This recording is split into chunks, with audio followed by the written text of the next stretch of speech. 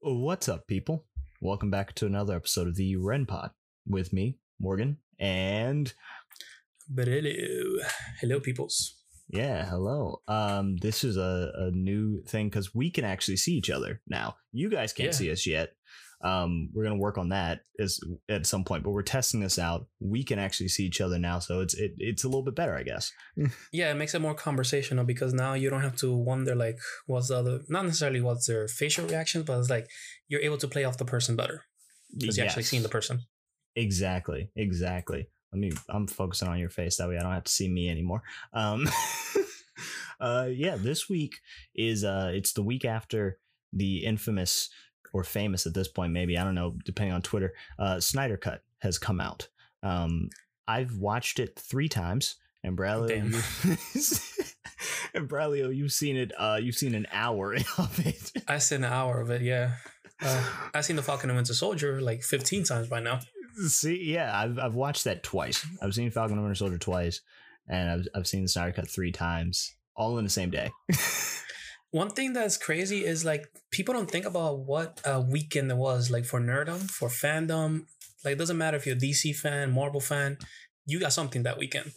And yes, about to turn this off this light because like it felt weird. It felt weird to have like that much of something, you know, because it's been a while since we've had like an entire weekend of like pure nerd stuff all in once. It's been a while, but we never had like such a weekend like that. Because even when theaters and everything was still open, we never had a Marvel release day that overlapped with a DC release or DC that overlapped with Marvel. It's always kind of like Disney overlapping with Disney or Sony overlapping with Sony or Warner Brothers with Warner Brothers. It's always the same. It's never been about like competition, and it's not a fair competition either because it's a movie versus one episode. So. Yeah, you're right. It was very fun. We're both, for the audience's understanding, we are both rocking the Aquaman beard right now. I just want you all to visualize this as we talk about it. Yes, because we've been the visual things that we've been using have been animojis, so it's kind of hard to tell where the facial begins and ends. And exactly. So this So yeah, it's been a while since there's been like a nerd weekend, and I think we're gonna cover a lot more Marvel stuff on your show, so we can like gloss on our like major thoughts on Falcon and Winter Soldier, because we're definitely gonna go in depth on your show, and we did for at least a little bit. I believe last week we did the predictions rather than a full episode 1 discussion, so we could definitely cover that on the next episode. Exactly. So we can kind of gloss our a little bit, and then we can get into the Snyder Cut, because Braulio is going to finish it at some point, and then when he does, I want to know what the after is going to be. I'm going to try to get it done this weekend. So next episode of the Ren Pod, you're going to have here my full-fledged thoughts, I guess you could say. Yeah. Or spoiler discussion? I don't know. Yeah, we're doing this like Double Toast style, because Double Toasted, I don't know if you watch them, Braulio. No, it sounds familiar though, but I haven't seen it. They're getting pretty big on TikTok, and they're hilarious. Like they kind of just do movie reviews and kind of go through old films as well and kind of review them as well, and like bad movie reviews. But sometimes they'll have if one of them has seen the movie and another one hasn't, one person will give their thoughts, and then next week the next person will give their thoughts to see if it matches up. Right. Oh, that sounds cool. We might do like a Double Toasted style if Braulio is like if he's like, yeah, I changed my mind. I don't know, man. So far, from the 1 hour that I've seen, is a little bit better than the original, but it's too gritty, too grainy for my taste. It's so grainy. It's so much. It's like they're like one step above Grayscale. Yes, and the 4:3 aspect ratio. We're gonna get into a lot of this. Yeah. I got thoughts on that. Oh, I have so many thoughts. So Falcon and Winter Soldier, we can gloss through this. We can get through this pretty quickly. Braulio, you're the big Marvel guy here. I'm a big Marvel comics guy. I'm not a big MCU guy. You're the big MCU guy here. Walk me through your thoughts on Falcon and Winter Soldier episode 1. So I feel like the episode was definitely something different from WandaVision, completely on different spectrums. Like it felt more of a what the MCU first dip into what Disney Plus should have been, because you can tell the transition because they're still keeping the same movie aspect ratios. They're keeping the same kind of editing, the same kind of MCU style, like through and true. It is an MCU property. You cannot look and say, okay, this looks different. It's an MCU thing. And it's great because it makes that transition from the big screen coming to the smaller screen, and you could tell that, okay, I'm watching still the MCU and I'm gonna have fun because it's an MCU. It's only on, streaming services now. Yeah. Overall, with the story, I feel that it still has a lot to develop, but if they keep it with where the path that I think they're gonna go, I am so excited, and I'm all along with this ride, and I can't wait to see what happens. But it's definitely gonna be an interesting ride. Oh yeah. I can say my main thoughts on it were it's definitely it feels like it's appropriate for the day.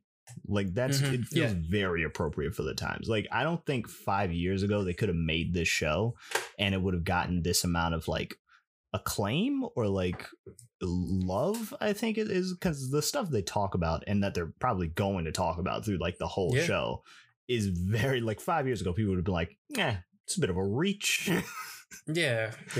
And I know exactly what you're referring to. And even the director of the show, he was or one of the writers, they were talking about it, like a lot of the real world stuff that happened last year and the years prior had an effect on the filming and the way that the story was written. And they're gonna tackle a lot of these, you could say, adult themes in a Disney property, So that's something to look forward to, especially the fact that, as I pointed out to you in voice note when the first episode first dropped, that they use curse words. Yes, I was surprised to hear the F word in a Disney property. I know it's Marvel, but still Disney. Exactly. Or to hear the S word, like I think it was like 7 times that I told you that they dropped it. Come on, it's an adult show. Exactly, and it's like the equivalent of somebody saying this is grown folks business. Like it's that sort of show where they're like, this is grown folks business. like it is, put the kids away, or leave the kids in here, but they're gonna learn a harsh lesson. Yeah, they're gonna get kicked in subject matter right away. Yes, because it was like 5 minutes into the show they said the F word. I was like, wait, hold on, rewind. What did he say? Oh, okay, he said that. Exactly, and they cover like, of course, with the whole Sam getting the shield. Of course, we're going to talk. The show's going to talk about racism. But I was surprised to see like the actual depiction almost of how almost veterans are treated once they get back. Because that whole like that whole therapist scene, I was like, yeah, that's exactly how a VA therapist is. Like, dude, like, they are not nice. Yeah, and I loved the fact that Bucky was sleeping on the floor. Because this is a man that's been through war and has been through battles and has been an assassin and everything that's been going through. He's not going to be feeling all cozy. Okay, I'm free now. Because even when he was getting healing from, being brainwashed and everything, he was in Wakanda, sleeping in hay. Yeah. You can't say that this man now is going to be always sleeping in a cozy bed and everything. Come on. I love that detail. It's a very important detail. Like I fortunately, for my stint in the military industrial complex, I didn't have to go see active duty. Fortunately, I was in stateside. I was training to just be an officer, whatever, and then I got out. Like I got out, like my 2 years were up. I was like, I'm out of here. but I know plenty of people. I come from a military family. Like I know plenty of people who, when they got back, they slept in closets because they just weren't used to mattresses. They were just like, nah, I can't do it. Like, and it took them years before they're like, now they're comfortable, kind of reacclimated to society. But it's been like 15, 20 years since they've been back. And it's like, you get that sort of feel from Bucky, and it's like, and it's dude, and even the path that they're taking, like Bucky's you can tell that his story arc is gonna be about redeeming himself, redemption. It's going to be a redemption arc. For Sam, it's going to be an acceptance and being the hero that we know that you could be. Like him having to break that mold and lose the self-doubt. Yes. And like 5 minutes into that, at that whole museum scene, I knew what at the end of that episode was going to be. I was like, I know what's going to happen and I'm still going to be mad. Yeah. Sam is an idiot though, man. I mean, I can see it from his point of view, but you were picked by Captain America. The greatest symbol of freedom. And yeah, me either. Like, I was so mad. The second they said you did the right thing, son, I was like, I know what they're going to do. But I wonder if this is some Hydra or Thunderbolts thing. Ooh, that would be really cool. If it's a Thunderbolts thing, and then maybe it leads into what is it? The team that has Speedball on it.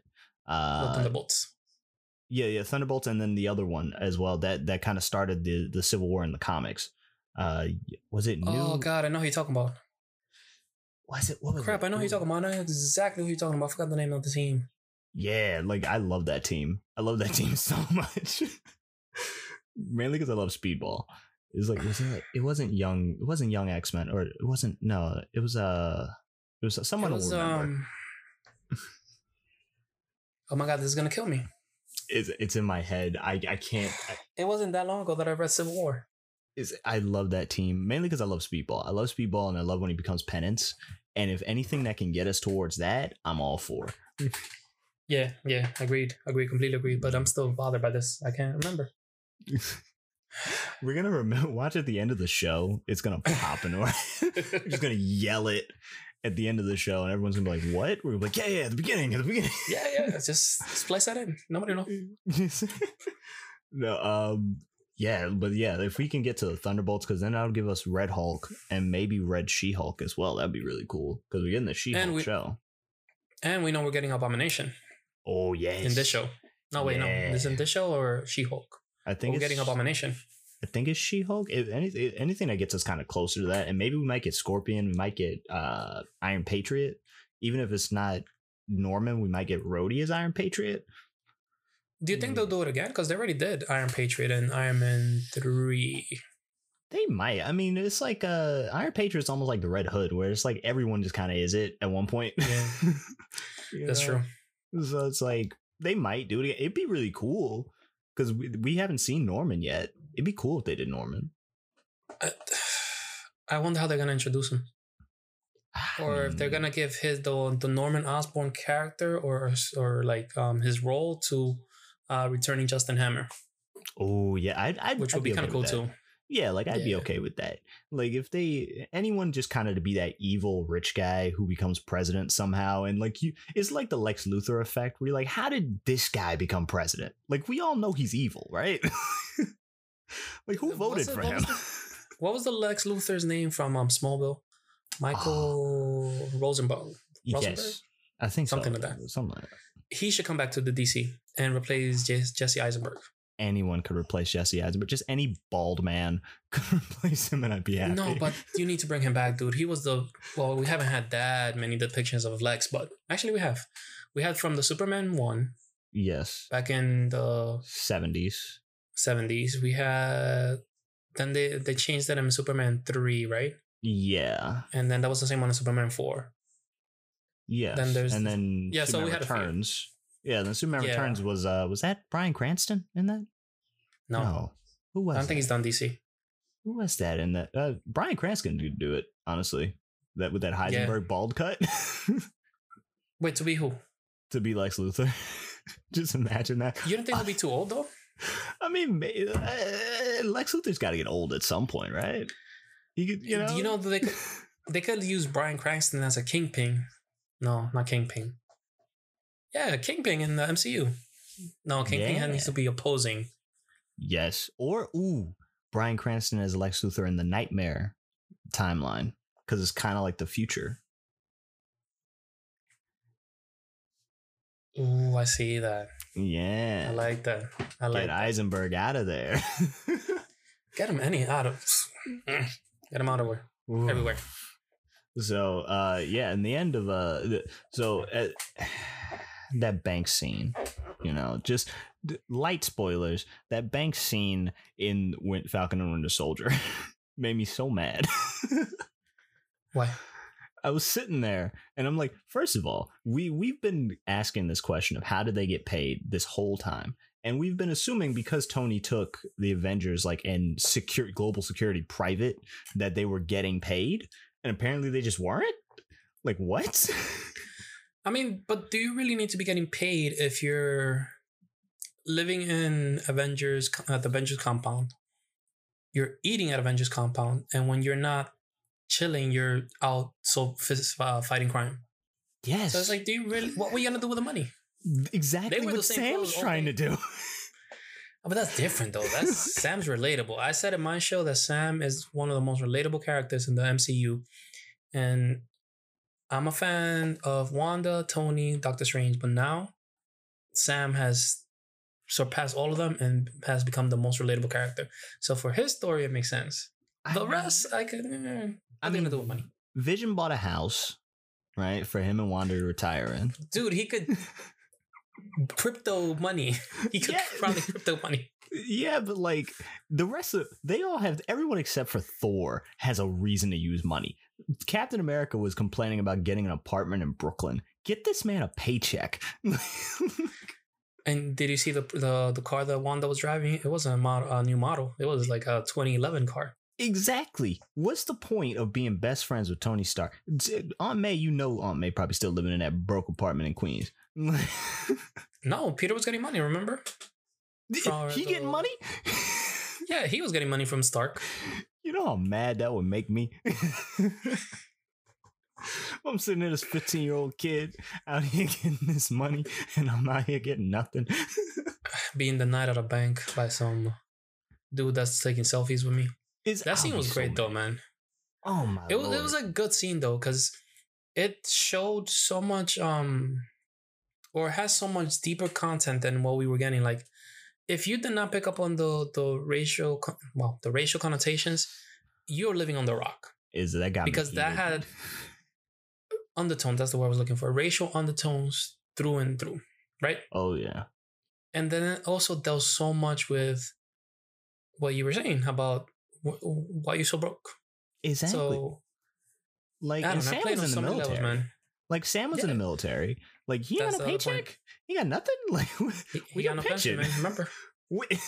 I've been through that same financial course that he had to take. They tell you straight. They're like, this is what your retirement looks like. You do your 16, you get your retirement. When's this man's retirement? I don't know. I don't know, man. So he had a nice truck though. So maybe that's what he's using the money for. It's bad choices. Listen, man, he clearly wasn't saving enough money. He was just hoping that him being Falcon was gonna help out. Like I want to get to the bottom of the whole back pay situation. That's what I want to get to the bottom of, because we know that Steve and Bucky have been frozen. So I'm assuming they have to be getting some sort of back pay for the time that they've been technically active duty and technically, like, I guess, injured while on duty. And then Sam has government contracts, but he was gone for 5 years, so maybe he's supposed to get back pay for his retirement as well. Like, who knows? Because he was technically killed in action, or at least missing in action, because he was working for the Avengers. Well, for Sam, and probably Steve as well, the government could just use the Sokovia Accords, because they were war criminals. Yeah. So they could just cut them out. And if you remember somebody like Bucky, he was presumed dead all the way back down into the 40s. So whatever paperwork they were working out for him, probably he had no next to kin. Oh yeah, everybody knows is dead of tuberculosis.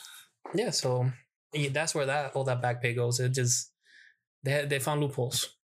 See, just like the government. Just listen, man. If I could figure it out, they figure out a way to not pay people.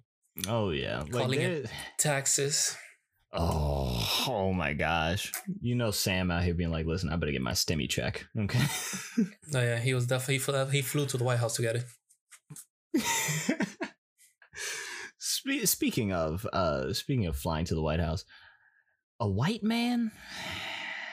Just at the end of that show, I was sitting there. I'm looking at the screen. And then I see them go, turn on the news. And I go, I don't want to. He shouldn't. He shouldn't turn on the news. I know what this is gonna be, and I don't want it.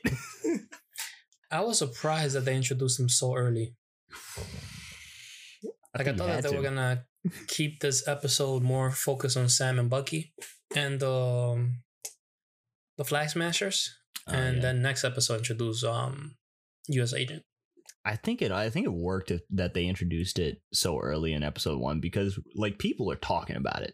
Like I don't know how many TikToks I've seen of people just shouting a white man in the most angry voice I've ever heard.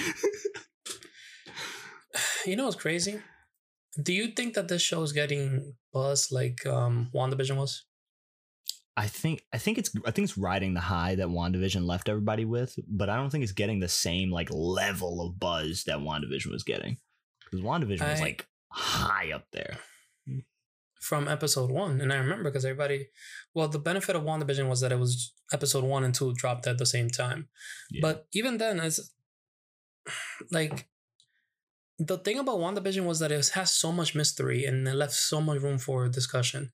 Yeah. With this show, at least with episode 1, there's certain things we could still talk about, like about who could the Flag Smashers be? Who's the guy that kicked the dude in the face? Is he gonna end up taking the mantle of Falcon when Falcon becomes Captain America? Yeah. And who U.S. Agent is and why his chin looks so square. You know, these are the questions that we could be asking. Is this random man from Wisconsin out here? I was like, what's up with his jaw? Like, what's going on there? Dude, he has to be a super soldier, though. He's got to be. Or like some, it has one of those 85 offshoots. So I have a theory. And I think that, so the government probably stayed working on the super soldier serum, just like they were doing with the Hulk, right? Yeah. So we know that Captain America was part of the Weapons Plus program. Yep. What if this is our introduction to Wolverine? That's exactly what I was thinking. That's exactly what I was thinking. Because Marvel has this weird thing of, and it's a good thing, is really what it is, because they kind of stick to the idea that Captain America is the first superhero. Like there's nobody before him. It's him. Right? And everything and everybody that gets experimented on or whatever is always in an effort to recreate him. So Wolverine, Deadpool, like every Maverick, Sabretooth, all these dudes, half of like mutants who get experimented on. It's just a way to try and recreate Captain America. Yeah, the Sentry. Like, so I think it works really well because it keeps a cohesive understanding of like, why is Spider-Man? Well, some dude was trying to recreate Captain America with spiders for some reason. I don't know why he thought spiders, but he probably thought that, you know, the Germans were going to use spiders as the genome complex. I don't know. Is it, Americans be wild, man. Is it the Rhino? Like everybody is just an effort to recreate Captain America, and it works. And it leaves you with this situation where you're like, well, we could just have anybody be a hero because somebody just like was like, oh, let me recreate Captain America. And I messed up. And the mess ups have been massive mess ups. One of the biggest mess ups in the MCU is Abomination. Yeah. And the second one would be Hulk. Yeah. Believe it or not, Hulk is a failed Captain America.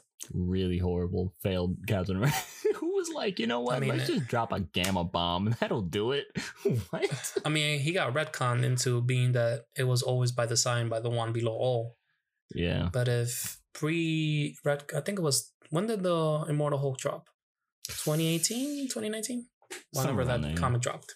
Yeah, it was a retcon to the Hulk's backstory, but yeah, Hulk was a failed Captain America experiment.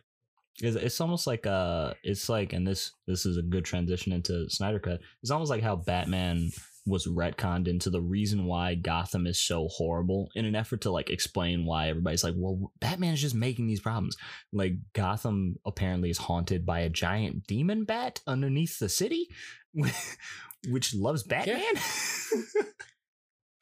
What was it that he did? Wasn't it that he was trying to test Batman when he fell into the cave and he disturbed his peace?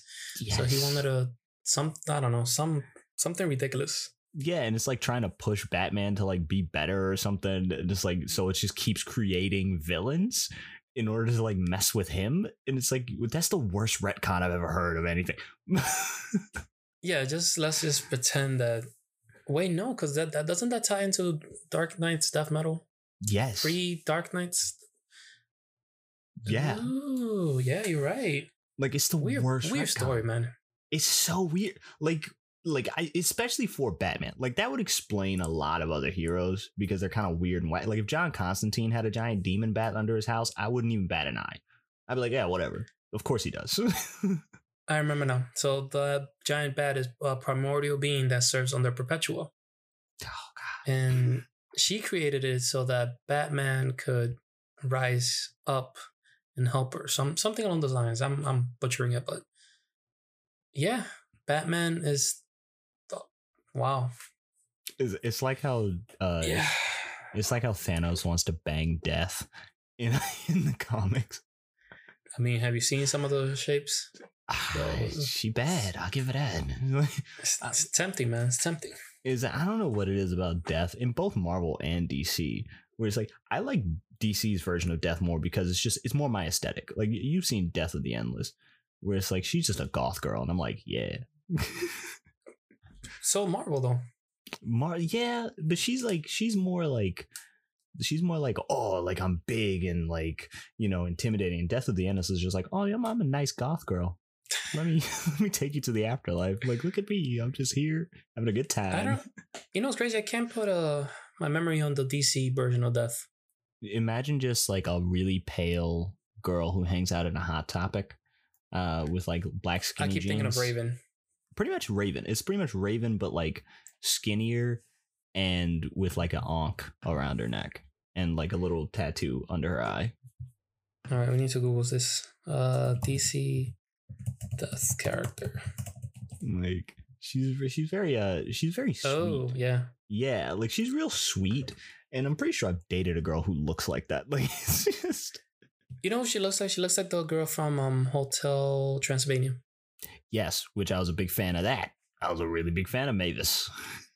I like vampires. I like vampire girls. I don't like how vampires are depicted in cinema because it's a weird bourgeoisie thing. But I do like the aesthetic. Ditto. Yeah, Underworld. You know who did the justice to the Blade films? Did justice to them, especially like during Blade 2. No, Blade. What's the one with the one that opens the mouth like that? Is that 2 or 3? I think that's 2. 3 is like 2, the worst one. Oh, with Ryan Draco. Yeah. Ryan Reynolds was a good part of it, and so was Jessica Biel. Yes, they were the best part of that. Everyone else was like, "What is happening in this movie?" Dude, Triple H was in that movie. Dude, Triple H is not a good actor. Paul, I don't know what Paul was thinking. He was trying to get the sweet WWE recognition. So, we got actors in our own WWE films. He was trying to pull that. He was trying to put that Rock in the Sand King. What was that? Scorpion King. Worst movie.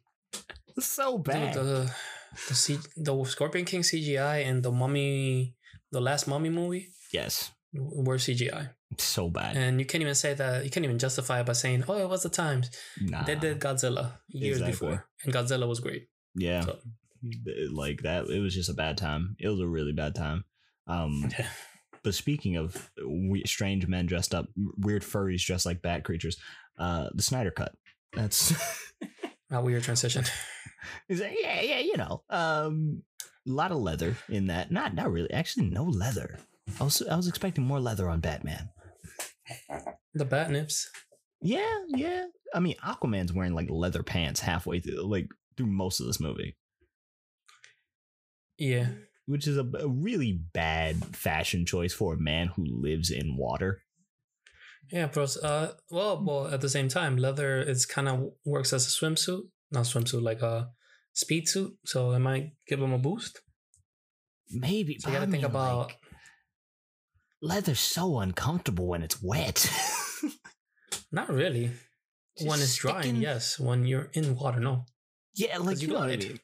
You know what I mean? When you like get out of the water and it's just sticking, it's just everywhere. They compact things. Yeah. Listen, I used to be in the swim team. Oh, it's not a comfortable time. Yeah. And this man is just walking around in leather pants and Timbs. This man's wearing Timberlands. Get out of here! No. He likes New York, man. You can't like New York and not have a pair of Timbs.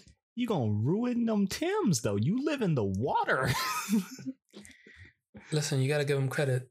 Somehow he gets out of the water, puts on a shirt, does one action, goes back into taking off the shirt. So I think he goes with the same logic as the Twilight werewolves. Yes. Pair of shorts everywhere, shirts everywhere. Just that sweet Calvin Klein commercial halfway through the movie. Oh, the slow motion walk into the ocean. Yes, the slow just guzzling a whiskey, smashes it on the dock, stands there for a solid 2 minutes, taking the shirt off, and the water just mists. Isn't he supposed to protect the sea life? Why throwing alcohol in bottles? Exactly. It's so many questions that more questions are raised than answered by Aquaman. See, these are the serious questions about this movie. So, oh my gosh. Okay, so let's start with non-spoilers because I don't want to spoil anything accidentally for you just in case you care about spoilers. Kind of, yeah, because TikTok has shown a lot of the scenes of the movie, but there's a lot of things that I haven't seen yet that I'm interested to see what kind of turns they take. Okay, there are a couple. Okay, there's no there's no big twists or turns. I'll give you that. There's a couple of like oh, okay, and a few things that made me go, I'd like to see that play out. I know it'll never happen, but I was like, I'd like to see where that goes. It'll never happen, but I'd like it. I did see some of the scenes that they removed though. Like they removed the scene that the Aquaman is sitting on the lasso of truth.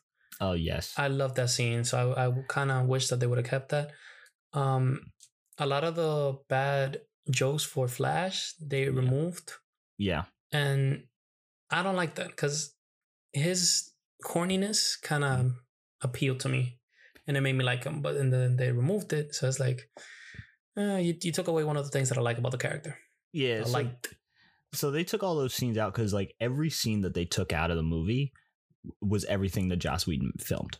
So they just took every single bit of him. They took it out of the movie. So when you watch it and you see like certain stuff that's gone, you're like, okay, that was Whedon who did that, including some of the weird, like when Flash like lands on Wonder Woman's boobs. Yeah, or the scene that when Bruce is talking to Diana, that in the Whedon cut is from the buttocks perspective, yes, facing Bruce. Oh my god! And from the Whedon and from the Snyder perspective is more of a over the shoulder shot.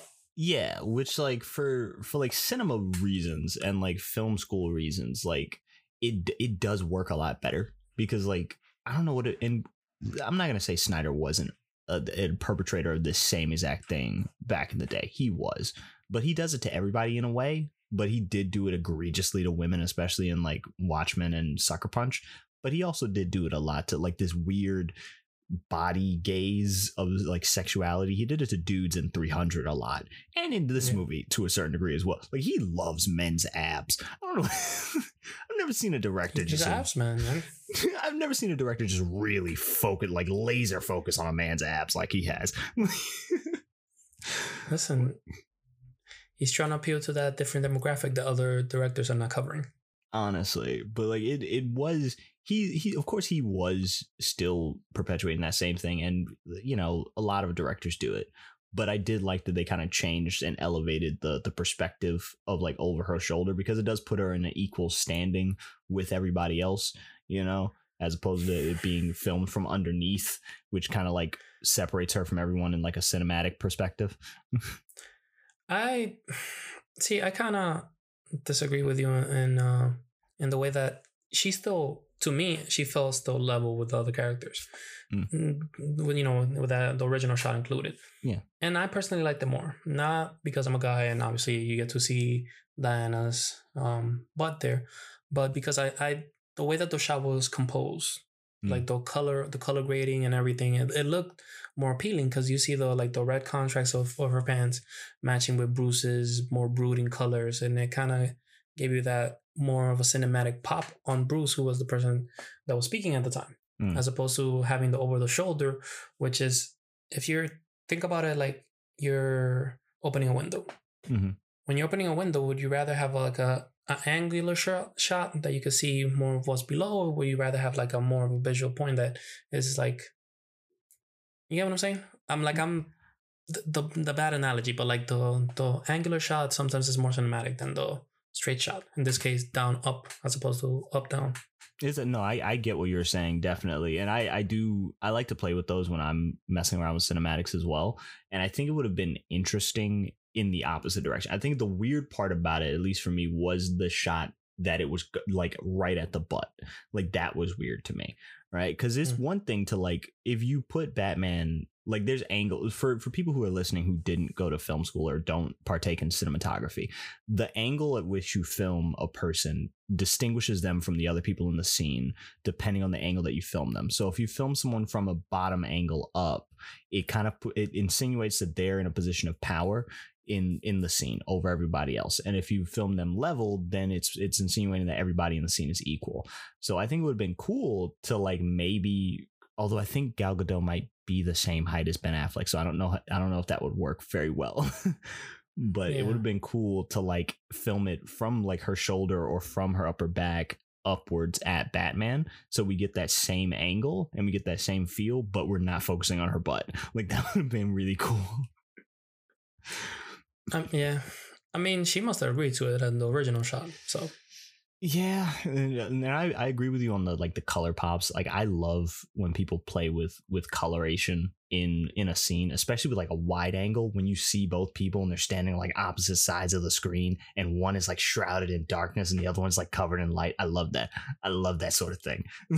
That's one of the few things that I liked from the Harry Potter movies.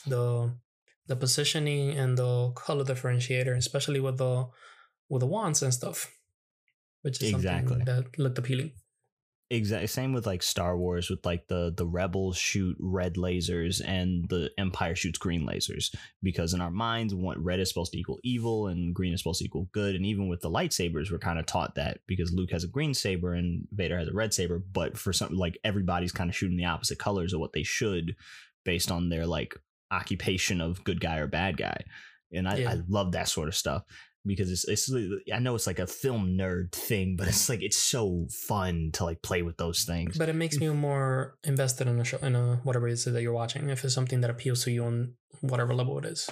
Exactly. And it tells like the coloration of a movie. The audience, next time you're watching a film, and I can't think off the top of my head a good like example. The Raimi Spider-Man movies kind of do it, but they mainly do it with like sepia tone, and that needs the Amazing Spider-Man films. For weirdly enough, they do that. They play with color a lot for a movie that's very dreary. You could look at, even if you want to keep it more like super mainstream movies, just the MCU in general. The MCU, it appeals to a wider audience because of the colors as well. Yeah. Subconsciously, the amount of color that they saturate you with, it makes you more engaged, because like, oh, look at the pretty colors. Exactly. But it's like a filming technique. Yes. There are more colors, which is interesting on the DC side of the world, especially with the Snyder Cut, is grainy. Is very grainy. Very. It really is. Neutral colors. Yes, and very cold colors as well. Like the white balance is cranked on this thing. Like they love it. But yeah, audience, before we get into the Snyder graininess, go and find like, I don't know, go find like an Artur movie or something like that, and just what is it? Amelie. Amelie does this great, and this is why I teach it in film school. Go watch Amelie, and don't even focus on the story of the movie, because the story of the movie is garbage. I'm going to tell you now, it's a horrible movie in terms of narrative, and don't let any of your film school teachers tell you otherwise. It is bad. I've seen it. I had to write a 15-page paper on that movie in film class. It is bad. But the colors... Don't make them hate the movie before they watch it. But the colors of that movie is why you watch it. You watch it for the cinematography, the coloring in that movie, and the way that they play colors off of each character. Every character has their own like visual style. And what's that show? Pushing Daisies. Pushing Daisies does this as well. Every single character has their own visual style, from clothing to coloring that's on the screen whenever they're on the screen. Everything. Just watch those things and then just look at the colors. Don't even focus on the story. Another good movie that's good for that is an animated movie, actually, was Up. Yes. Up plays a lot with colors. Yes. And even a movie that's heavily based on colors, Inside Out. Yeah. Yeah, that it really like all the different colorations with like tint when someone's talking and stuff. Like it's wonderful. It opens up an entirely new level to watching film when you get into like the background stuff. Like it really opens up your brain. Speaking of more cinematic things, what did you think of the aspect ratio in this film? Well, I was gonna say this film. That 4:3 aspect ratio. So, okay, let me say out front, I gave this movie a 6.5 out of 10 when I said it to everybody. I told it whenever anybody asked me, I was like, all right, it's a 6.5, 6.5, maybe a 7. I could bump it to a 7 at length at most. Right, I got my family was like, it's an 8. I was like, you're wrong. You're incorrect. You've been working in film how long? You're wrong. Like, but it's a 6.5 out the gate, and a lot of things annoyed me about this movie. One of those things was that it felt like a Tarantino ripoff. It felt like a Walmart version of a Tarantino film. Like everything about it. I can see that. I think it had to do a lot with the budget. The fact that they had 70 million is a lot of money, but let's be realistic, for that type of movie, you need at least 200 million. Is that because it limits you as a filmmaker in so many different aspects, so many different things you could do, because VFX, they're very expensive people. Yes. For a good VFX studio, because they could have gone to the same dudes who did Sonic. The first take of Sonic. Exactly, for like $20 or something. But they didn't. Oh, I would have done it for $10 on my iPad. You know, and I'm sure you would have probably done about an equal job as some of these scenes. Like, it's like, and before anybody says anything, yes, we understand it's $70 million extra dollars on top of the amount that he had to make it initially. But 70 million to even just cut a movie is a very low budget. $70 million to re-edit a film, a whole movie, to do a whole cut. That's not a lot of money. 4-hour film. That's not a lot of money. And he had to do pickups too. So he had to go and reshoot stuff. That's a lot of money to shoot even one day. And these are all the majority of them are A-list actors, so they're not cheap. Exactly. Like, because it doesn't matter if there's fight. Exactly, man. Because I don't care if Ben Affleck was pushing to be in the for the Snyder Cut to be released. He still had to be paid for his time to be there. Exactly. Like the day rates alone on everybody is it'll run up half your budget. Like half that 70 million will be gone on that almost. Mm-hmm. Like to pay gaffers, grips, all these people, catering for like a month. Yeah, insurances, exec producers, directors, cinematographers, director of photography, all these other people running around. Not to mention that we were in the middle of a global pandemic. A lot of things were very different in terms of everything. Yes. So, you know, like it's a lot. Like 70 million was not a lot of money to recut this movie. So given that, it is a great movie given the 70 million. But then you get into the narrative of it. The 4:3 aspect ratio annoyed the actual hell out of me for about 2 minutes, and then after that, my brain just kind of adjusted.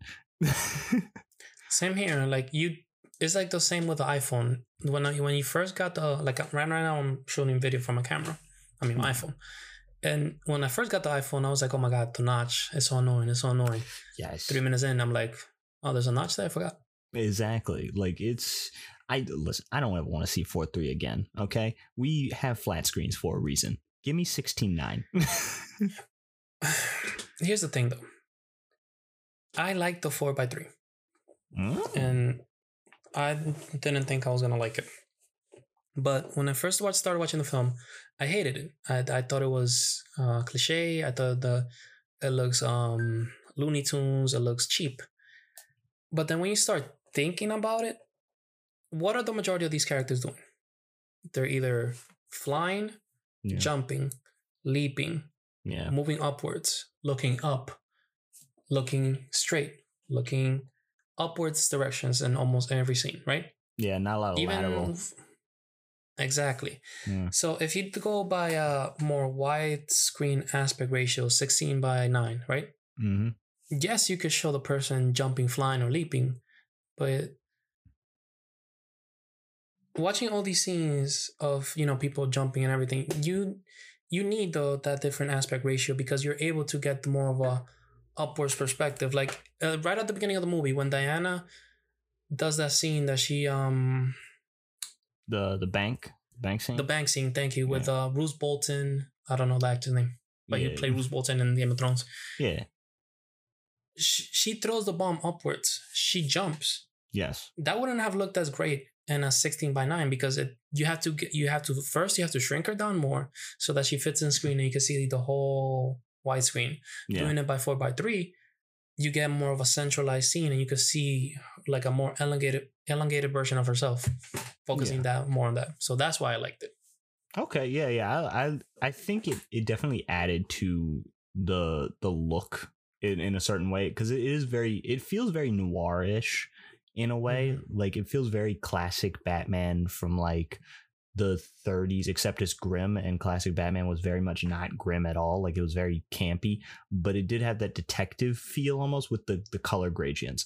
So I think that 4:3 did work at a certain point. Like I said, it annoyed me for a solid 3 minutes, and I do like to see wider everything. I do like to see very, very wide stuff when it comes to, because I like to see the sides. I like to see like what's happening on the edges of the view, right? Yeah. Everything is broken. But I did enjoy it at a certain point because we did get to see kind of Superman jumping down this way and all these types of things that we wouldn't have gotten in a widescreen sort of format. But speaking of that bank scene, another thing that annoyed me in this film was continuity. What do you mean?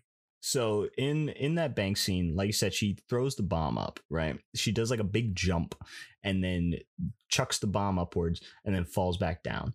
In Wonder Woman 84, which happens like 20 years before this movie, she learns how to fly. This bomb is supposed to take out 4 city blocks in London. Fly it higher. Like it was a couple of things with like Aquaman, like continuity in this movie. You can kind of tell that it was filmed before a couple of other movies were filmed, and they kind of lost the train of continuity on a few things with a few characters. But that was one thing that stood out immediately when I saw it. I was like, she knows how to fly. Wait, what do you mean? Hold on, I'm so confused. When did she learn how to fly? Well, I mean, when was she? Don't spoil it because I still remember. I'm 1 hour into the movie. No, in Wonder Woman 84, she learns how to fly with Steve Trevor, when Steve's like, you got to feel the air currents and whatever. And then at the end of the movie, wait, in Wonder Woman 84, she wasn't flying. Did she not do like a little glide fly and then lasso the lightning and then like propel herself forward? She was gripping the she was using the lasso of truth on the clouds in Wonder Woman 84 and jumping from cloud to cloud, like gliding. This movie is hell. So she wasn't flying. That movie is hell. The more I think about it, I just fly. Just good Lord. Wait, hold on. Wait, so she was flying?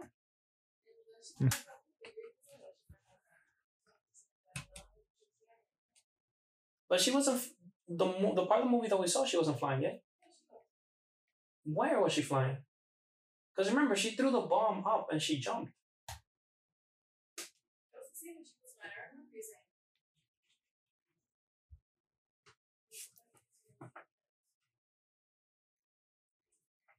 She was flying and I don't remember. It's so.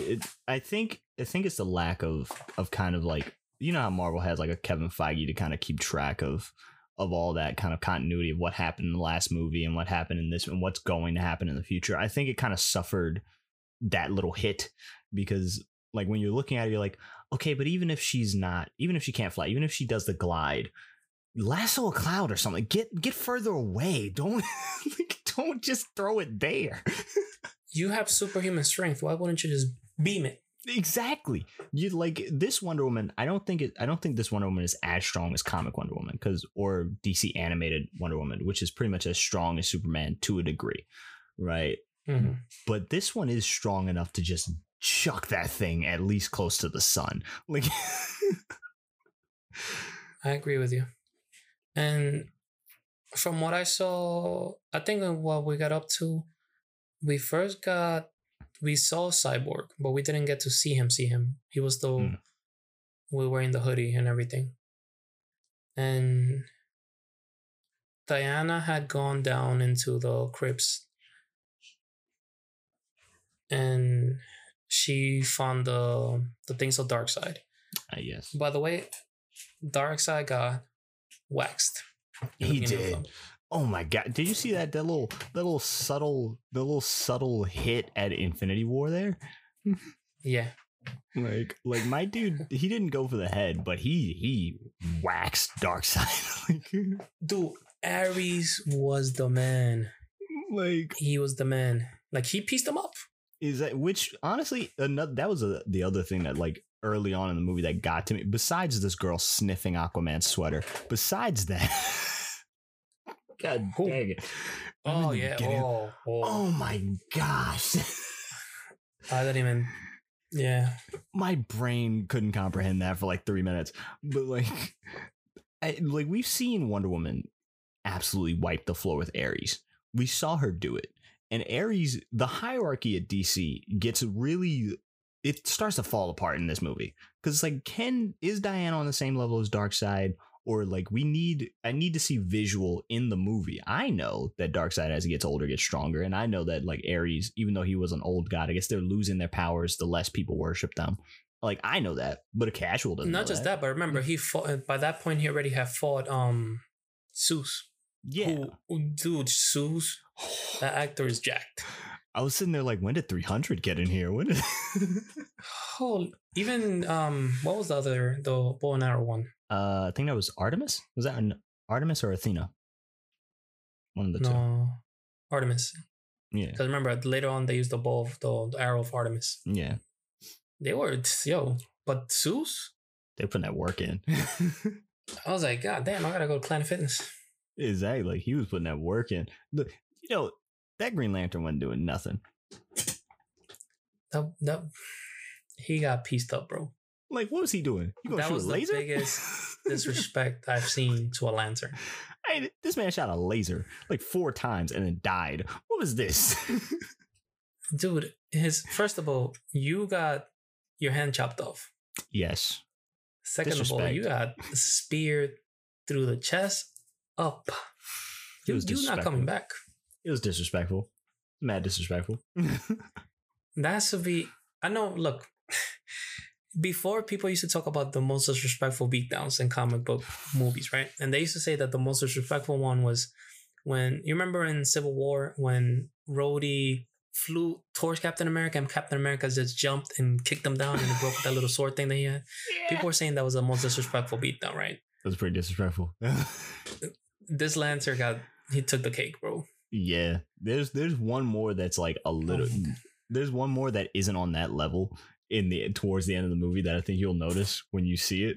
But like this one was probably the most disrespectful. Definitely in this movie, it was the most disrespectful beatdown I had ever seen. I was like, what? We should do a top 10 of the most disrespectful beatdowns in not just comic book but in movie histories, because I can think about Fight Club, one of those. Oh my god. Oh yes. Dude, that was so uncalled for.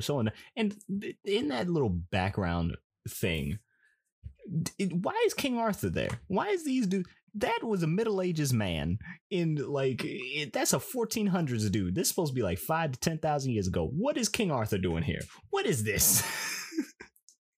Wait, I think they were trying to either establish the trident, so that kind of connection to Aquaman. Or I thought it was Poseidon at first. No, I meant like remember it was because the Atlanteans, it makes sense for them to be like, because in DC the Atlanteans are like thousands of years ahead of everybody. But like when they were like, and men showed up and then it was just dudes from England, I was like, what? I was like, does DC not know history? What is this? Dude, they look at the budget. I was so weird. I was like, these should be like cavemen. It should be like Vandal Savage out there. That was the perfect time to introduce Vandal Savage. This is 10,000 years ago. Ain't no. Yeah, their armor looked fresher than the stuff you see now. Yes, I was like, why is King Arthur and the Knights of the Round Table here? What is Lord of the Rings dudes doing up in here? Where's Aragorn? Dude, what about the fact that the mother box to the Amazonians is in a dome that could fall apart, guarded by archers 24/7.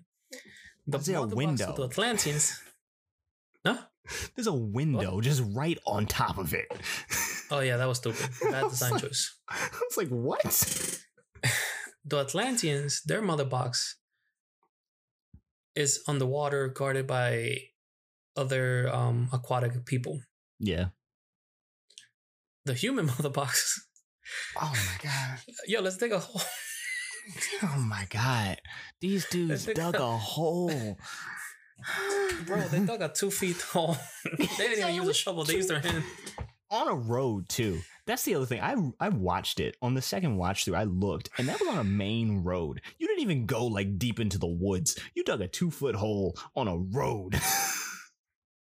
They told their dogs dig. Like, That's why they threw the box. Like, bro, what? Humanity just keep sucking in this movie. But that's not the first box that was taken. Because in the part of the movie that I'm up to, Stephen Wolf got the box that the Cyborg had. I think he got a box. No, he got the Amazonian box. Yeah. And he called some dude on Skype. Darkseid's planet. He called the sad. On Skype. The sad. The hell's the sad, man? Well, who are you? Why are you here? He's just, he's like a henchman. He's just that guy. He's the Salacious B. Crumb to Darkseid's Jabba the Hutt. Like I remember from the animated series, I think he was there. I know that Steppenwolf was there. Yeah. I know that Granny Goodness was there, and there was some other jobber. So I don't know if it's this guy. Yeah, probably. It was because the Sad's kind of always around. He's like in the background all the time, just kind of doing weird, like Littlefinger stuff. He's like the Littlefinger of Apocalypse. Oh. Yeah, or he's like, Ebony Maw too. Ebony Maw was probably modeled after this guy. Yes. In Marvel. Because Thanos was modeled after Darkseid. Exactly. So yeah, he's like the Ebony Maw. He's kind of in the background, just kind of doing like little schemes and nonsense and being like, oh yes, I'll put this person into this place. So okay, so you're at the first Skype call. You haven't hit the second Skype call yet. No, just the first one. Okay. When you hit that second Skype call, you're gonna be laughing. And I think the last thing that I saw, so Diana saw the premonition on the wall. Mm. We met Barry. Okay. Cool introduction, by the way. Iris she's a better looking Iris than the one from the Arrowverse. Very true. My only gripe with that scene, the Justice League needs to make Barry take a sexual assault course. All right, because he was getting a little close. He was getting just a little too close to touching somewhere he shouldn't have been touching. Yeah. Dude is. First one, I was so confused about the hot dog that he picked up. Oh, like, what is he doing? He took too much time. Dude, but I love the mechanics of it. When he moved his shoes, like it, I felt like it was comic accurate because it was like, your Nike's not gonna stay with that. I like that. That was a cool little detail. Yeah, it was. Like my only gripe with that is like in certain iterations of the comics, I think it's more with Wally than it is with Barry. I think where it's like his powers kind of protect everything around him because that's why people don't like immediately die if he touches them, because it's like the Speed Force like coats him in a little field, like a little bubble, so like everything in his immediate vicinity doesn't immediately get destroyed from his speed. I think the Arrowverse explained it well because the Arrowverse does keep a lot of the comic book lore. Yeah. And they called it flash time, that he kind of not necessarily pass the power to you, but kind of like it's gonna sound weird, but vibrates you to his frequency. Yeah. So that's kind of like, so the shoes, it was a cool visual, but like in the back of my head I was like, but his shoes shouldn't explode. Like in the back of my brain it was doing that. But does that have to be a conscious thing that he has to decide? Like, okay, I'm gonna keep this stuff around me, or is that something that happens on its own? I think if it's something conscious, then I could see why it will break, because he was trying to focus on this girl not dying. I think it like it's that comic book thing where like it flips depending on like who's writing it. Like sometimes it's like something that he has to do, but usually they're like, well, it's a subconscious thing because then he'd be naked all the time. But like, but sometimes they're like, because like some writers are like, well, he's a little bubble around him that makes him frictionless, so he just has no friction, so his shoes don't explode. But then some are like, yeah, nah, visual, cool. I think the Quicksilver and the MCU did it well too, because you saw that after he ran a lot, his shoes was kind of burning. Yes, so it was like the shoes were protected, but you could tell that the shoes weren't meant for that kind of friction. I think that would have been a really cool thing to do. But I liked the exploding shoe visual though. It was really cool. The visual was amazing. Even though the glass expanding before it breaks. Yes, that was pretty cool. Yes, but speaking of the Flash, his slow motion brings me to like the one of the other things that annoyed me about this movie is so much slow motion in this movie. Like it makes sense for the Flash to be in slow motion, but the Amazons, every other scene, everything was slow motion. But it's a Snyder trait. Yeah, I mean, I saw it coming from a mile away. I think that's why the movie has such a long runtime. Yes. I mean, granted, I'm still an hour in, but I feel like the 20 minutes of what we saw was slow motion material.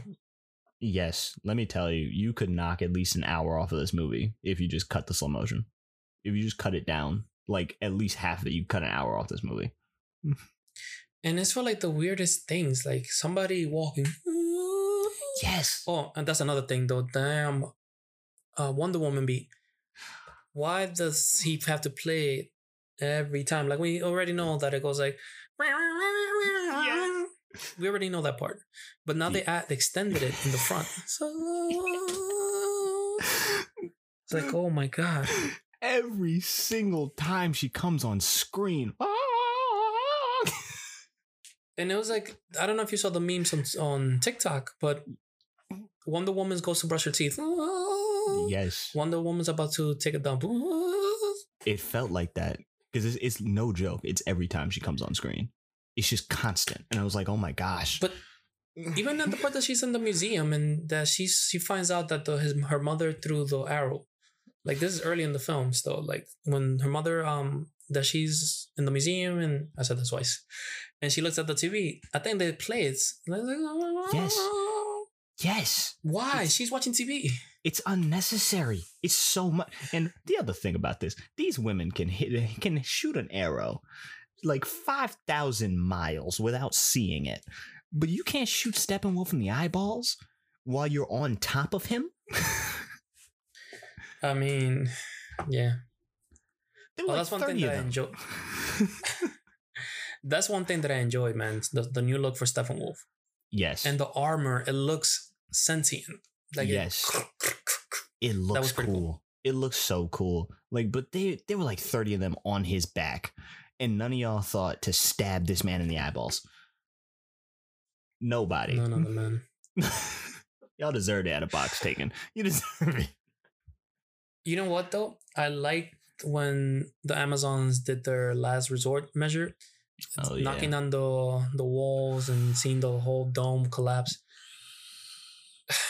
I'll forgive that use of slow motion. It wasn't effective at all. It wasn't. I'll forgive that. Okay, I will forgive that use of slow motion purely for the fact that the women with abs and they go in for that swing and it's in slow motion. I was sitting there like. Yeah, that, yes, but then the door falling, why does it have to fall in slow motion? But they catch it when they catch it though. I thought they were gonna be crushed in half, man. I thought that DC was gonna go that dark. So did I. Cool. I did too. I thought they were gonna get crushed in half too.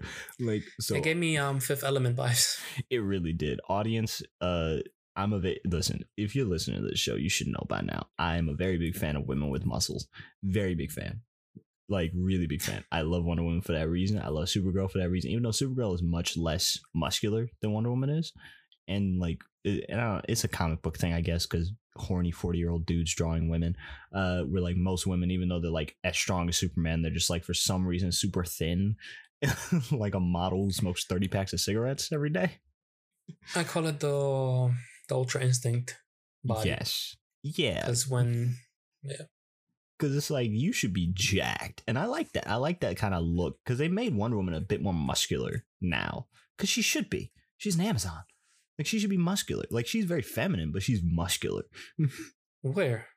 In the comics, not in these movies. She's still a model. Oh, I'm about to say, because Gal Gadot is skinny. Yeah, no, Gal Gadot is skinny, but like in the comics, she's a bit more muscular than she used to be. I don't mean to keep harping on this, but you have to check out the Wonder Woman from the Dark Knight's Death Metal. Yes. Dude, the skull tiara that she has. Awesome. Like, it's just I loved that visual. I sat there. I had to pull out my bottle of water. I had a bottle of Fiji water sitting next to me while I was watching this movie. When they did like the swing, I literally pulled the water up and went and just started drinking. I was like, all right, I gotta quench this thirst real fast. This is whoa. So I'll forgive that use of slow motion. If we could have got that through that whole Amazon bit, I'd have been like, all right, okay. Yeah, but that whole strategy sucked though. Like, visually, it looks so cool. But dude just came out he just jumped out with the bugs. It was the worst strategy I'd ever seen ever. They're supposed to be tacticians. But the anti-life equation at the beginning of the movie, I forgot to mention that. It looks so cool.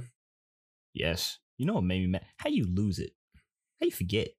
Because she mentions they're like, oh, they forgot where it was. I'd have never forgot where it was. If that's the only planet that beat me into the ground like that, I'd have never forgot. No, hell no. I'd have been like, somebody better keep that. Somebody hit the return caller button because we about to find them again. And I mean, I guess they'll explain later in the movie, but I'm so confused about the damn mother boxes. Oh my god! I'll find out later when I get to that point. Dude, it's like his whole motivation. I do love that they gave Steppenwolf a motivation in this, because in the beginning he had like no motivation. Wait, don't. I mean, in the original film. Okay. In the original cut, he had like no motivation because it was just him being like, mother, I love thee. Every 2 minutes. You would think that he was like an offspring of the damn boxes. Yes.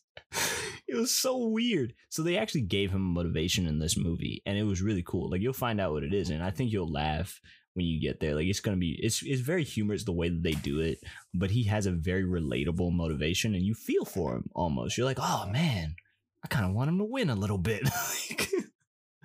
Like, I feel bad for this guy. Oh my gosh. I need to finish watching this movie. Like, it's so much. It's a very long movie, but it has its moments of being really good, and you could tell that it, like, if they had polished it a bit more, and if, like, I understand Zack Snyder had to leave because it was a tragedy what happened, and it's like, yes, take time off, don't work, be with your family, deal with that situation. But you could tell, like, if he had actually had time to like polish this movie, he had learned so much from where he failed with Batman v Superman, that I think this would have been like the best. It is already the best DC movie besides like Wonder Woman, but it would have been like amazing if he had time. I agree and disagree. I agree that it would have been definitely would have been more polished because it would have had the full budget behind it. However, the fact that we saw the Whedon version of the Justice League, I feel like it probably made Zack see how many things could be improved on, because we don't know if after he saw that version of the movie, he said, okay, I see what you were going for, and my movie has similar beats to it. Yeah. Let me cross them out and make it more, or take a different approach. So we like, yes, it would have been polished, but we don't know if it would have been as this. Yeah, I see what you're saying. Yeah, he probably did, because they did do reshoots of a lot of scenes to replace the stuff that he filmed originally. Yeah, and so he had changes for his own stuff. Exactly, and to replace the stuff that Whedon kind of put in there to finish off parts of the movie. So I think he probably did look at what happened with Whedon's cut, and like everybody did. Everybody was like, "Oh my god, that movie's bad," and he probably went, "Oh, okay, I see what everybody means now. Like these movies are bad." Yeah, he had the advantage that not a lot of people had, and it's get global feedback on something. Yes, it's not your complete project, but your influence is still there, and you're getting so much live feedback. Like, maybe we don't know what for some of the Whedon jokes were actually Snyder jokes. We don't know where one part ended and begun, So it's I mean, I know it's hard to explain, but I feel like he had that advantage. He had the world feedback as an advantage. Yeah, he had that advantage of like the second guy coming in. He had the advantage that Whedon should have had. That's what it is. He got the second win. Yeah, because Whedon should have had that advantage when he made the movie, because you saw how bad the DC movies were, and then you saw what Snyder did with the original cut, because he had filmed like 70 or 80% of the movie already. So you had seen what he had done, and you knew like, okay, I could take this out, do this, blah, blah, blah, blah, blah. So he should have had the advantage to make a better movie than he did. And then I think Snyder came with that second wind and went, I can make this better. See, I think if Whedon would have had an opportunity to make the Whedon film from the get-go and like being the one to develop these characters a little bit more, as opposed to jumping into a project that was A, had already begun, and B, had already established characters in a different type of established universe. Yeah, it makes it more challenging because you have to keep these same beats to some extent.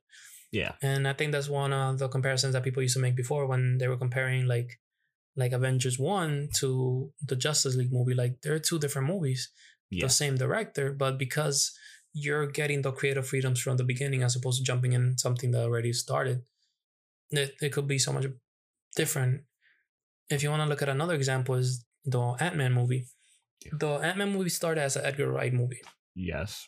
And then it was changed into what's the director's name? Peyton Reese? Yeah, I think Peyton Reese, yeah. Peyton Reese. And then it became a Peyton Reese movie. But he still has some of the Edgar Wright's elements. And that's why Ant-Man 1 and Ant-Man 2 are so different, because Peyton Reese had to work with what was already established from somebody else's vision as opposed to being your fresh vision. Yeah. And that's why Ant-Man 2 is so much different than Ant-Man 1. Yeah, you're right. You're very right. And I just want to make it clear to the audience, I don't like Joss Whedon. Okay, I don't like. I've read the whole thing. I've seen what Charisma Carpenter said. I've seen what Ray Fisher has said. Okay, yes, I don't like him anymore. Okay, I thought he was alright. Thought he was okay. Thought he was a good director for Avengers. When Age of Ultron came about, he kind of soured for me, and then Justice League really soured him for me, and now he's completely soured for me. I don't know if I'm going to be able to watch Firefly again. Okay, like, I get it.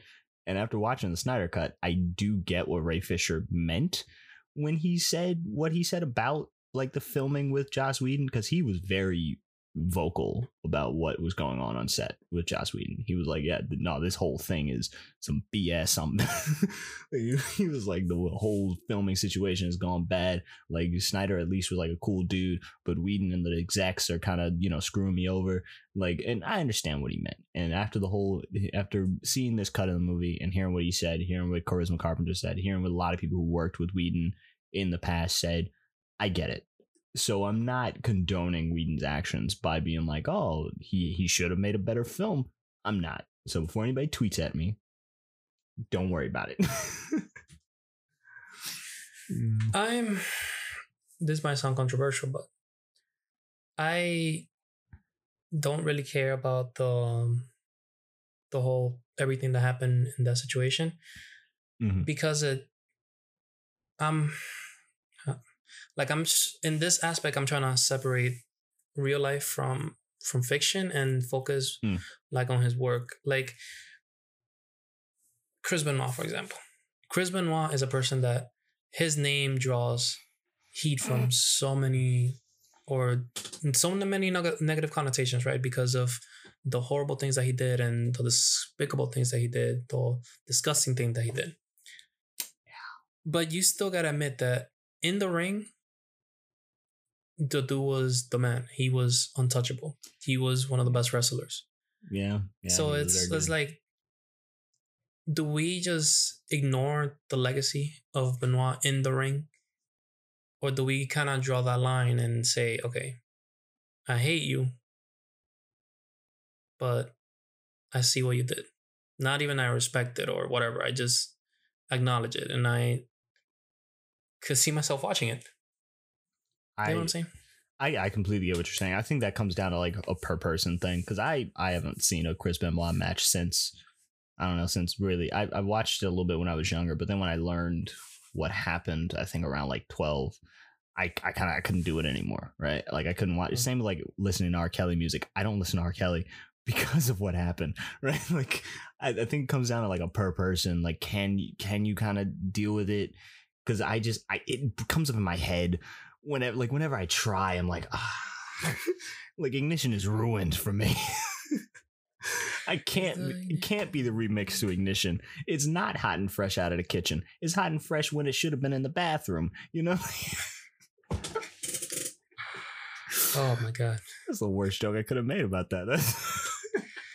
Hey, it's been a while, man. It's fair game at this point. You know, like it's that sort of thing. Like whenever I think about that sort of stuff, like it kind of just pops into my head, and I'm like, now I feel guilty about it. Like I can't. Like before this, I used to be like, and I'll still say, because you can't take the credit away from him in that terms. I think I can acknowledge that he was a good director. He is a good director for certain things. I can acknowledge that. I can acknowledge that Buffy was one of the best television shows to be produced in the 90s to the early 2000s. I can admit that Firefly is probably the best sci-fi show that's been made in the last 50 or 60 years. Like, but I don't know if I'll be able to watch it again. Okay. Like, yeah, like it's that sort of thing. Like I can give professional accolades whether or not somebody's like a trash person. Like it's like Dan Snyder effect, you know, like the Dan Snyder effect of like, I love iCarly. I love it. It's a great show. Drake and Josh was a great show. Like The Good Burger was a great movie. I understand Dan Snyder is trash. But those are great movies. Would you be able to watch something like from, what's the guy from that movie with the cards? That he was in Baby Driver. House of Cards guy. Kevin Spacey. Yes. Didn't he have like a bunch of controversies and stuff? So he did. Could you watch his stuff? I never watched House of Cards in the first place. Okay. Yeah, it was never a big thing to me. Like when that happened, it hurt because I loved Baby Driver so much. But I have seen Baby Driver, and I think that's only because I had no emotional context to Kevin Spacey whatsoever. Like he means nothing to me. Like, you know, like he means nothing to me. It doesn't hurt me to see that. Like it doesn't, like it comes up in my head, and I haven't seen it since. So I don't know. I haven't tried to watch Baby Driver since that happened. So maybe I'll be able to, because it means nothing. So to me, that's similar to all these people. They mean nothing to me past the professional part, or the part that I'm focusing on. Like, for example, Whedon, I focus on the directing part, or not even the controversial parts of his directing, like just the directing product or the end product of what I'm seeing. Yeah. That's how I focus on this guy. Or even with, like I was mentioning earlier, with Benoit, I focus on the in-ring guy. Yeah. Not the moment the curtain, you leave the curtain, I don't care about you. Okay. I care about you in the square ring, the square circle. Yeah. So it's kind of like that for me. Yes, like I think that's a great way to think about it, because I think I had that kind of thing, because I know like almost everybody in Hollywood has like some weird thing that they've done, or some horrible thing that they've done. If you've just been out there, if you were in that like 80s era or like 90s era, you've done something. So unless your name is Tom Hanks, unless you're Tom Hanks or like or Gerard Way, like My Chemical Romance is like the only punk band that doesn't have some form of allegation against them. Like everybody else, like I think what you're saying works for me. I think the only person that really works for me is like Ronnie Radke, because I know Ronnie Radke is not a great person. Like, I know it. He admits it. He has a whole song about it. Everybody knows he's not a great person, but I can still listen to Falling in Reverse, right? Like, I can still do that, like, weirdly, you know? But I think it hits worse with cinema and filmmakers, especially because I went to school and I studied their work, and I was like, at one point I wanted to be like these people. I was like, oh yeah, I wanted to make something like you, and I'm a big fan of you. And now I'm like, oh no, I don't want to be like you at all. But I think it goes, see, because if you go down that path, right, where does it end? What about literature? What if, for example, your favorite writer from now you find out that back in the umpteenth time he was let's say a slave trader, or he used to burn the eyelids of children and then drink it in his green tea. It kind of is like that, because like kind of dark. God damn. Yeah, listen, my favorite writer. That was dark.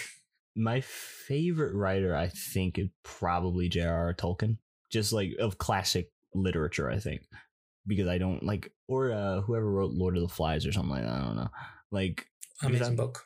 Yeah, because I don't like of the books that I've reread Lord of the Rings the most, and I like it, I love it. But J.R.R. Tolkien, the way that he depicts the way that he depicts like races is very, like, it's not great. Like like it's not good. It's very bad, but I can still read it, you know. So how come though? How come you could do that with that, but not like a Whedon, for example? I think it comes down to I never wanted to be J.R.R. Tolkien, right? Like I never wanted to be him. I understood that I wasn't, like, I wanted to write like him. But he also grew up, he was in the World War I think it was. So I never wanted to be him, because he had a horrible life. But I wanted to write like him, but never wanted to be him. Makes sense. It makes sense. That makes sense. And I see it from your point of view. Hopefully you see mine too. Oh, I do. I 100% see it. Because like I do what you do with certain people, right? Like, because you're able to separate the professional bit from the personal bit. Right. Yeah. In a very, very good way, honestly, for enjoying art, because I think when you get too wrapped up into art, you kind of blend the two together, because there's a level of like every director or writer or whatever in their work. So I think you can tend to blend them together when you're so deep into it that it hits worse.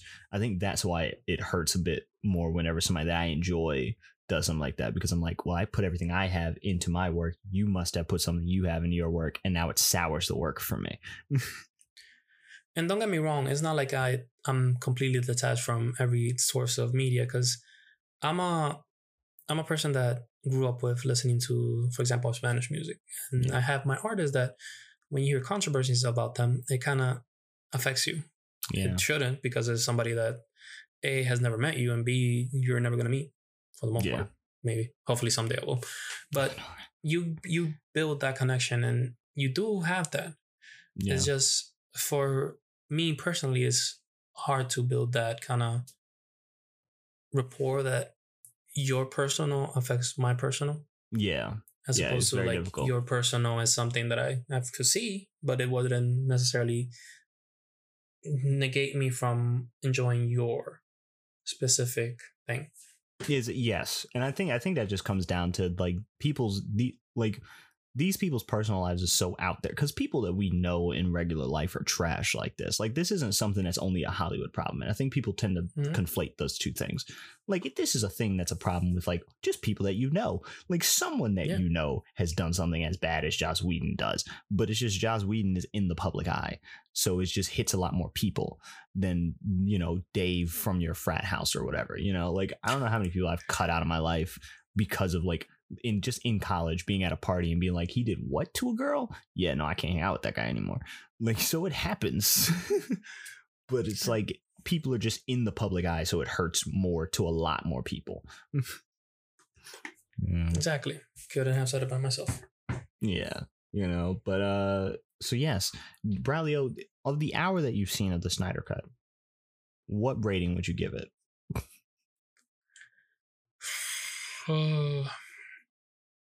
So from 1 to 10, I'll probably give the 1 hour a solid 5. Okay. Good effort, decent execution, horrible CGI. It's so bad that it's distracting at points. Yes, like it does get better. I'll give that. Okay. But the scene when Batman is the extended scene of Batman looking for Arthur, that you see the landscapes. It looked like, I don't want to say low budget, but it looked low budget. It did. It did. And what was up with what was up with those girls? Before we get into recommendations, what was up with these girls at the beginning of this movie? In the singing and the sniffing of the sweater. And what was up with her eyes? Could they have made the circles around her eyes darker? The hymn, it went too long. So long. Like even when they transitioned into the next scene, it was still humming. Yes. And it was like, okay, I get it. He's this person that you respect because he brings you food and fish, but shut up. Exactly. The humming is not it did nothing for me. And it threw me off because it's one thing. Like when I was watching this, my mother, who works in she's worked in television for like 30 years. So we got into a debate about this while watching the movie. And she went, well, it's because they revere him. They revere him like a king or like a deity or whatever. And I was like, he comes every year. It's not like he just shows up once and then just drops food. He lives here half the time. He's drinking with you. If you're sitting here at my table eating food with me in the bar, getting drunk, as much as Aquaman drinks, half of them have probably carried him home, like drunk in a gutter somewhere. I will not revere you. You're just like a regular dude at that point. The shine wears off. You're not singing about that. He comes every year. Is the law of diminishing returns? Yes. Like if like they treated him almost like Santa Claus. But if Santa Claus stuck around for more than one day of the year and was drinking with you by New Year's, you'd be like, dude, get out of my house. It's not even that, but there was no transition from he's just one of us to let's revere this guy. There was no transition. It was one moment he's in the bar with the common folk, doing common folk things. Nobody's praising him, worshiping the ground he walks. Then all of a sudden he chokes out Batman, and now let's do a hymn for this guy. Exactly. It was an odd transition. Bruce Wayne dressing like a bat. Just out this man. Just out him. Why don't you? How did he find out who he was? I can only assume that Bruce told him, but that's like because he was like, well, come join up. And he has no regard for his own secret identity in this movie to anybody. Like, that's the weirdest thing about Batfleck, is that like Batman, even in the comics, even half the Justice League don't know who Batman is. Like, they're his closest friends and they don't know who he is. Superman like has to X-ray vision him to realize that it's Bruce Wayne. Like, half of his friends don't know who he is. But in this movie, he's just telling people immediately. I think after Iron Man proclaimed that he was Iron Man, it kind of loosened up the secret identity for all heroes, which is... It works for some people, but it doesn't work for Batman, because that's like his whole thing. Like, the mysterious, the detective. You can't be a detective if everybody knows who you are, which is one thing that I hope that they keep with what is Edward? What's Edward's real name? Robert Pattinson. Robert Pattinson. Yeah. I hope that they keep a more. Is that movie still being done? What happened with that movie? They're still making it. Okay. They're still doing it. Apparently, his bat symbol is being made out of the handle of the gun that killed his parents. That's the last thing I heard about it. Last thing I heard about it was the Pattinson got COVID. Can you believe that COVID was a year ago? Dude, it's still going. It's been so long. Oh my Lord. I don't know. Whatever. Let's not go down this path. Let's try to end it on a happy note.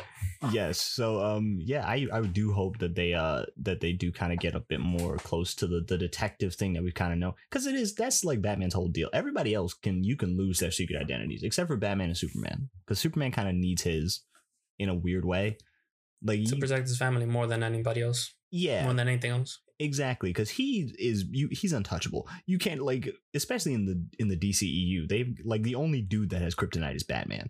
Like, no one else has it, so he's like untouchable. But like, and even kryptonite barely stops him really in that or really in any universe, but especially in that one, like it barely slows him down. So the only one who really needs to really keep their secret identity under wraps is Batman, and they were just like.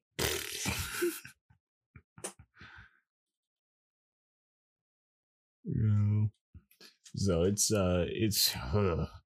so 5 from Braulio. Yeah. We're waiting for things to get fixed. Things are working. Come on. Fix yourself. Braulio, if you can hear me, just give us any final thoughts that you have of the Justice League. We need to wrap up, so my phone's about to die. Yes. Okay, yeah. I was about to say, just give us your final thoughts, and then let's get into recommendations and get out of here.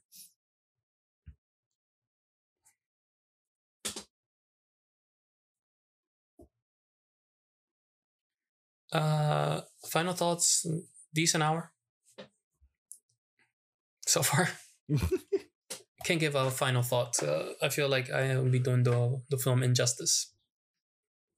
Ooh, film Injustice. Let's sequel to Justice League 3, Justice League 2, Injustice. That would be a good title. Yeah. Yeah.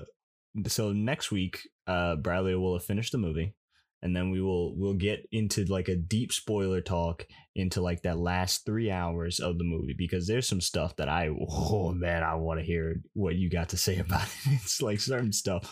Oh my god. There's gonna be some things. But yeah, this has been a great time.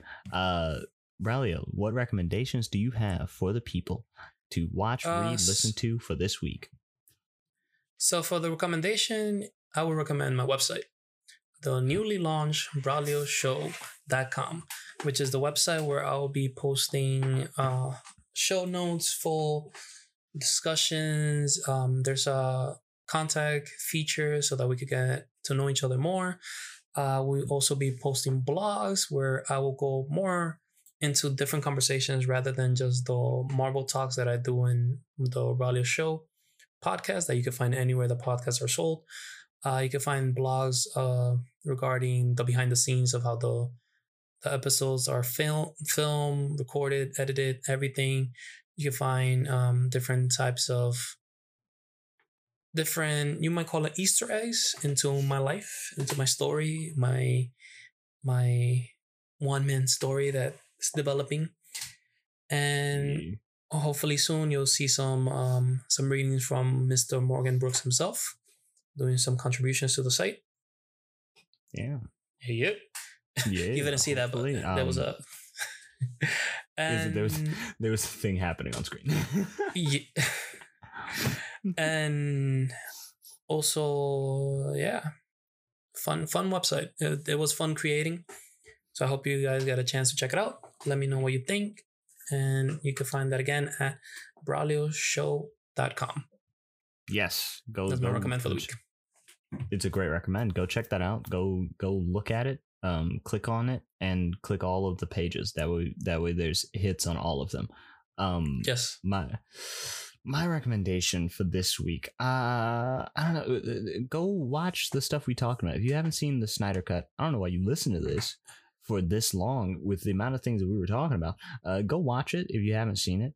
If you have seen it, I don't know, read Beast Boy with the art done by Greg Piccolo and the Raven run, because the Beast Boy Loves Raven thing is coming out in September. So get on that, get ready, It's happening. And that book it's okay. I've heard some complaints about it. I thought it was pretty fun. It was a nice little slice of life, but with Beast Boy.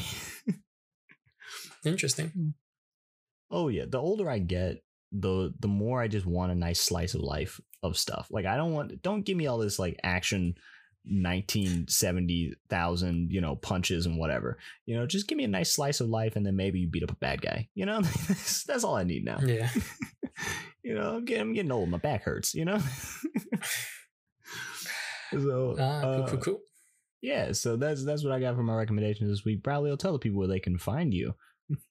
So you guys can find me on BraulioShow.com. From there you can find all the social media links to Twitter, TikTok, Instagram. I think I still have. I don't know. I need to check. I haven't posted anything in months, years. I don't even know what time it is anymore. You post more than me, okay? But yeah, find me on BraulioShow.com. Yes. Yeah. Go check that out again. And you can find me on Twitter at Morgan L. Brooks, on the Instagram at Morgan L_Brooks. I don't post, I post almost nothing. I'll try and put photos up, I promise. And you can find music stuff on YouTube, Morgan Brooks. And then for, for gaming, TikTok, Twitch, and SoundCloud, Hidden Time Lord, HIDDENTIMELORD. I'm getting faster at saying that so much. You can send questions and whatever for questions, fan mail, hate mail, whatever, to the show at renpodnetwork@gmail.com. That's RENPODNETWORK @gmail.com. We love you. Thank you for joining us on this journey, and we look forward to seeing you next week as well, and for you to share it with everyone that you know. Do it. We dare you. Thank you. And goodbye.